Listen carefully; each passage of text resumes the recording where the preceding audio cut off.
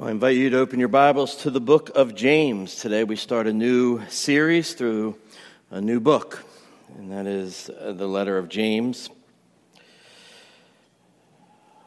We'll be looking simply at verse 1. Hear now the word of the Lord. James, a servant of God and of the Lord Jesus Christ, to the 12 tribes in the dispersion, greetings. Father, we ask as we begin a new year and we begin a new book of your word that you would indeed draw our hearts closer to you. We pray that for the children. We pray that for us as well. We pray in Jesus' name. Amen. Well, when I was interviewing for the position here as senior pastor, when they contacted me, I was preaching through the book of James at my other church. And I was asked if I would preach that series here. And so here we are this morning. We're going to begin that. And I'd like to begin by doing an introduction to the book. And so this will be a little bit different, just giving us the lay of the land so we have a better understanding of the big picture and how all the parts fit together in that picture. And so we're looking at the letter of James. And the letter of James is wisdom book, wisdom literature. It's equivalent to the Proverbs in the Old Testament, but it's a little bit different. It's not arranged like Proverbs. It's a letter. He wrote a letter while at the same time employing the use of Proverbs, as we'll see as we go through it. The book has a clear plan. It has an introduction. It has a subdivided middle section there, and then there's the conclusion. However, because it's a book of wisdom, the genre of wisdom, it's not quite the same as, say, one of Paul's letters. Actually, some have said, and I tend to agree with this, that this was a sermon that James preached, and then sermons, or a sermon, and then it was put into letter form. And so he took his notes and put them aside, and then later arranged the material. And the letter we have before us is from that sermon. And that makes sense. But in either case, the book is a unit and it has a main theme. And the main theme is found in the words of chapter 2, verse 26. Faith apart from works is dead. And so the question the book of James will answer is this: what does living by faith look like? That's why the book's so popular. It's a practical book. It strips away all the long discourse and it gets right to the point. And that's what we'll find here. He gives us the facts of what a living faith produces. Paul, in his letters, he kind of emphasizes an inner saving faith. James emphasizes an outward living faith. How our faith works itself out in the many areas of our lives. See, James will deal with a bunch of everyday issues that we all face. Trials. He'll talk about poverty. He'll talk about riches. He'll talk about showing favoritism. He'll deal with social justice. He'll talk about the tongue. He'll talk about worldliness. He'll talk about boasting. He'll talk about planning for the future. He'll talk about prayer and illness and many more things. And of the 108 verses, that's all it is, 59 of those verses are commands. And so the book of James deals with the crucial relationship between saving faith and active works. It's the balance between right belief, orthodoxy, and right practice, orthopraxy. It's a book about ethics. Christianity must not only be believed, it must be lived out. And so you see, a Christianity that does not result in a changed life is really no Christianity at all. That's what James is teaching. He says in verse 14 of chapter 2, "What good is it, my brothers, if someone says he has faith but does not have works? Can that faith save him?" There's the question, and James answers it. No, it cannot. True saving faith results in active obedience to the commands of God. And James shows us what it looks like in our day-to-day life. He'll tell us, one good way to outline the book, as one commentator points it, he'll tell us in chapter 1, verses 2 to 18, that faith without perseverance is dead. And then he'll go on in chapter 1, and he'll say that faith without obedience is dead. And then we'll go to chapter 2, and he'll say that faith without unbiased love is dead. And then the rest of chapter 2, that faith without good works is dead. And he'll keep going on. Chapter 3, that faith without practical wisdom is dead. And in chapter 4, that faith without intimacy with God is dead. And the rest of chapter 4, that faith without submission to the will of God is dead. Chapter 5, faith without the fear of God is dead. And chapter 5, the last verses, that faith without fervent, effectual prayer is dead. That's one way to look at it. You see, all those virtues that I just mentioned: perseverance, obedience, unbiased love, good works, practical wisdom, intimacy with God, prayer, submission to God's will, the fear of God. All those virtues show that your faith is alive and well. And so again, that is why the book is so well loved. It's practical.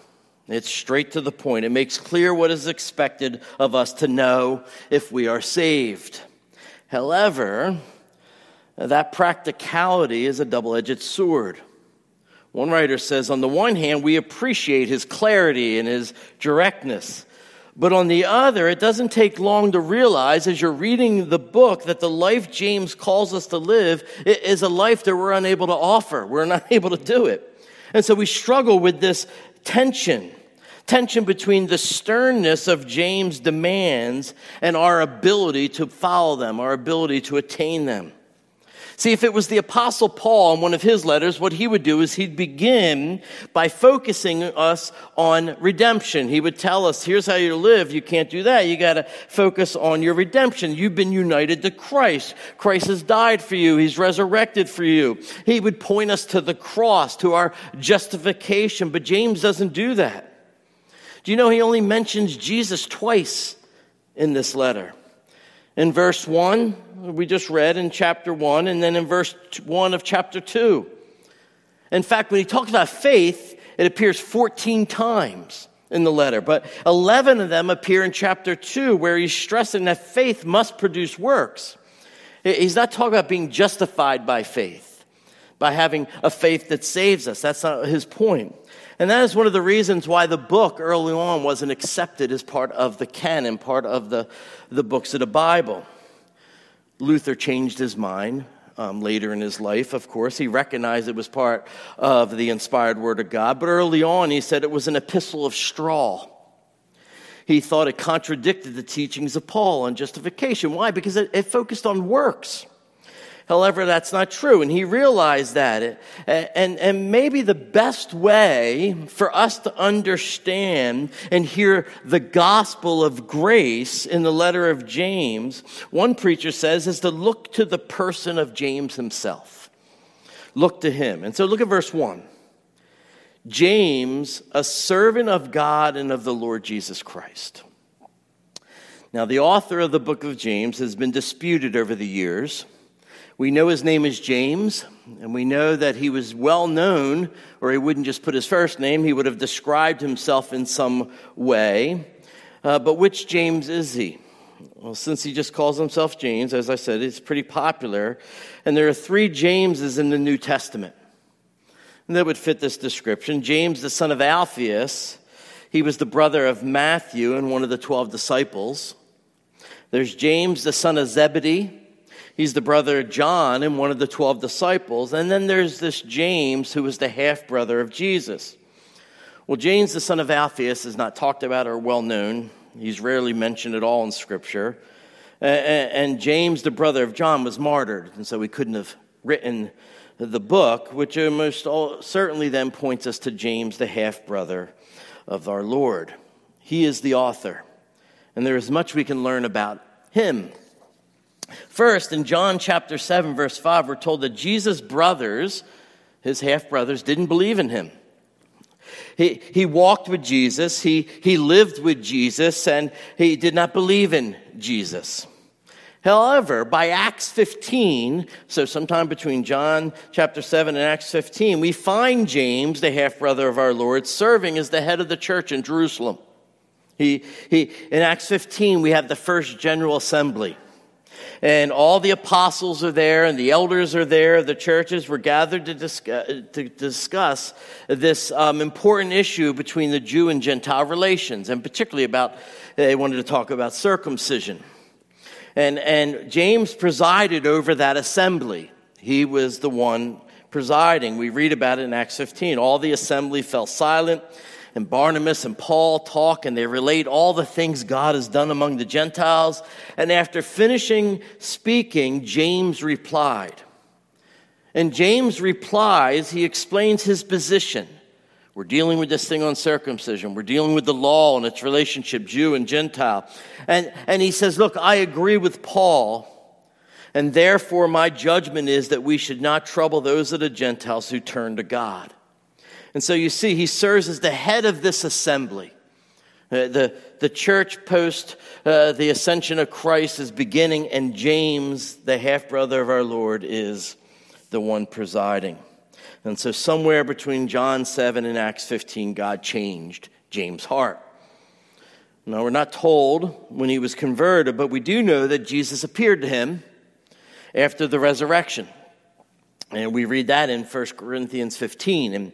And after this, we read in Acts 1, verse 14, that he is in the upper room praying when waiting for the Holy Spirit to come. And so sometime in that time period, after Jesus appears to him, obviously that would have been pretty effective in helping him understand. He goes from an unbeliever in his half-brother, Jesus, to a disciple of Jesus, to a church leader. And it's his leadership, and at the assembly, the one we just looked at there in Acts, and the verdict that he rendered, that he agreed with Paul and didn't want to bother the Gentiles, it demonstrates for us, if we understand this, that it does not allow his insistence on keeping the law to overshadow the gospel. As I said, over half of his book is law. And so it's no surprise that he was given the title James the Just.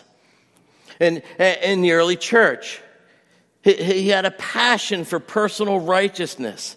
And he had a passion to promote justice and righteousness in others as well. And it's evident in almost every sentence of the book. I mean, that's the emphasis. You can't read James without seeing it. He calls the commands of God the perfect law in chapter 1, verse 25. He calls them the royal law in chapter 2, verse 8. He calls them the law of liberty in chapter 2, verse 12. And yet, as you study it, you realize that he does not bring up anything about food laws or circumcision or even the Sabbath. All those things were hallmarks of the Jewish law keeping. He doesn't talk about them. And so that speaks volumes. The silence there speaks to his ultimate passion. Let me explain. At the Jerusalem Council, he sides with the Apostle Paul, as I said, and does not require that the Gentiles be circumcised. He does require some aspects of distinctively Jewish law. They are to abstain from things polluted by idols, he says, for example. But in his letter, all those things are absent. He doesn't dwell on them. And so we see that James' passion for the law and them keeping the Jewish law was subordinate to his greater passion for the gospel and the unity of the church. Gospel unity. One writer says he had a zeal for legal righteousness, but a greater zeal for the grace of God. Now, I say all this because I want you to read the letter in that proper context when we're studying it. Over the course of our study, we'll be looking at over 50 commands. And James says, you must obey them. And we could begin to despair. And so we need to read these commands in the context of, we need to read these commands as part of the grace of God. I mean, not apart from the grace of God. James knows that we cannot keep the commands apart from the gospel. This is why in chapter 2 he says mercy triumphs over judgment. In chapter 4 he says, but God gives more grace. Therefore it says God opposes the proud but gives grace to the humble. In chapter 5 he says the Lord is full of compassion and mercy. In chapter 5 verse 16, if we confess our sins, We can be healed, he says. And so you see, beloved, James' call for obedience to the commands he shares, his call to keep the law, his insistence that you have to have an act of faith is grounded in the grace of God.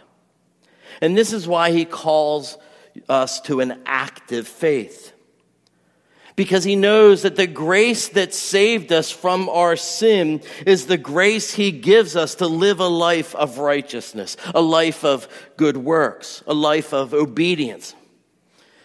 The pattern we see in James is ours as well if you're a believer.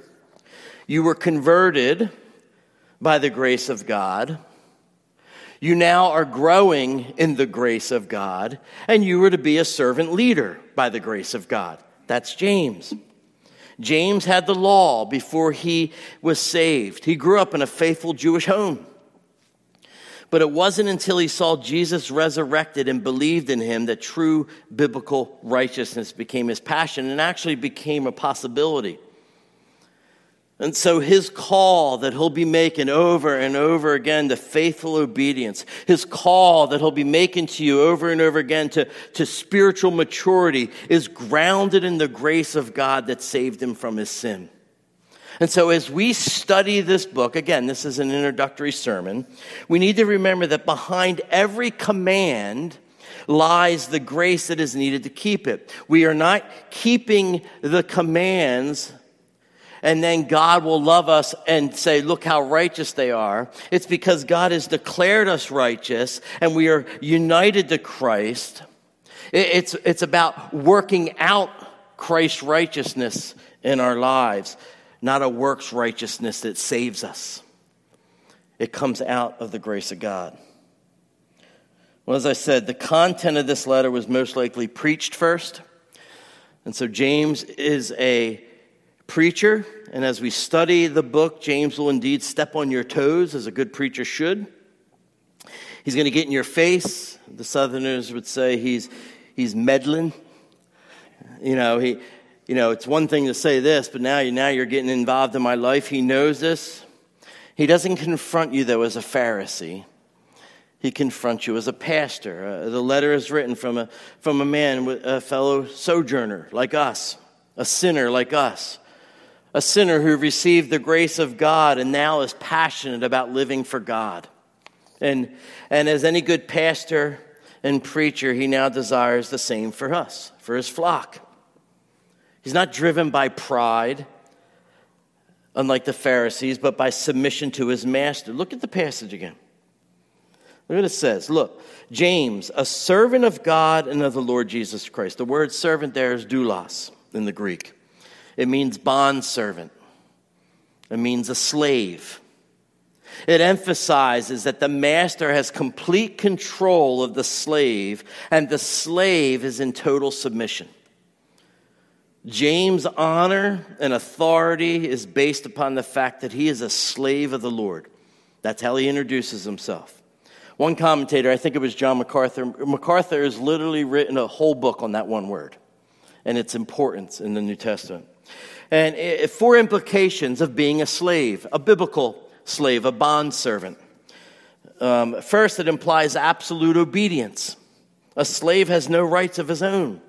He is bound to give unquestioned obedience to his master. Second, it implies absolute humility.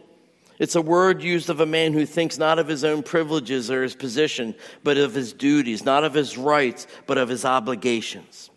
That's the way a slave thinks. Third, absolute loyalty. A slave has no interest of his own, but is utterly pledged to his master. His own preference and profit do not enter into his calculations when he's making decisions. It's all about the master. And fourth, it implies dependence. See, a slave does not have the worries that a free man does. Worries about clothes, lodging, or food. Those are all provided by the master. That are the master's concerns. He is completely dependent on his master in order to survive. Now, we're not talking about the slavery that we faced in our own country here. We're talking about being a bondservant. But those things, obedience, absolute humility, loyalty, and dependence, are what describe a slave. And that was James. That's who he was.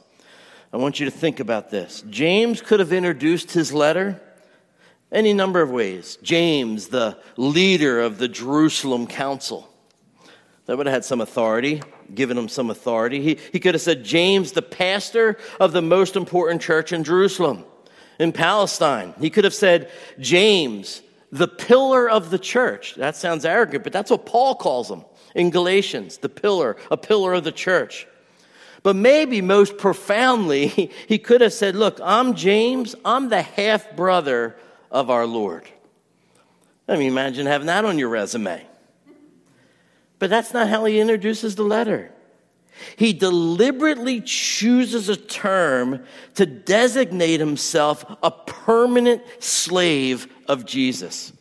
In complete humility and submission, he refers to his older half-brother, the boy he grew up with under his roof, the one he played with as a kid. He refers to him as his master and Lord. Do you see it, beloved?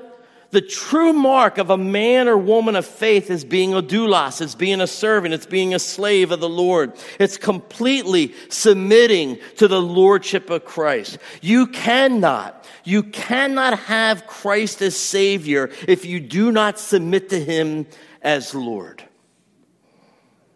And so let me ask, is that how you see your relationship with Christ?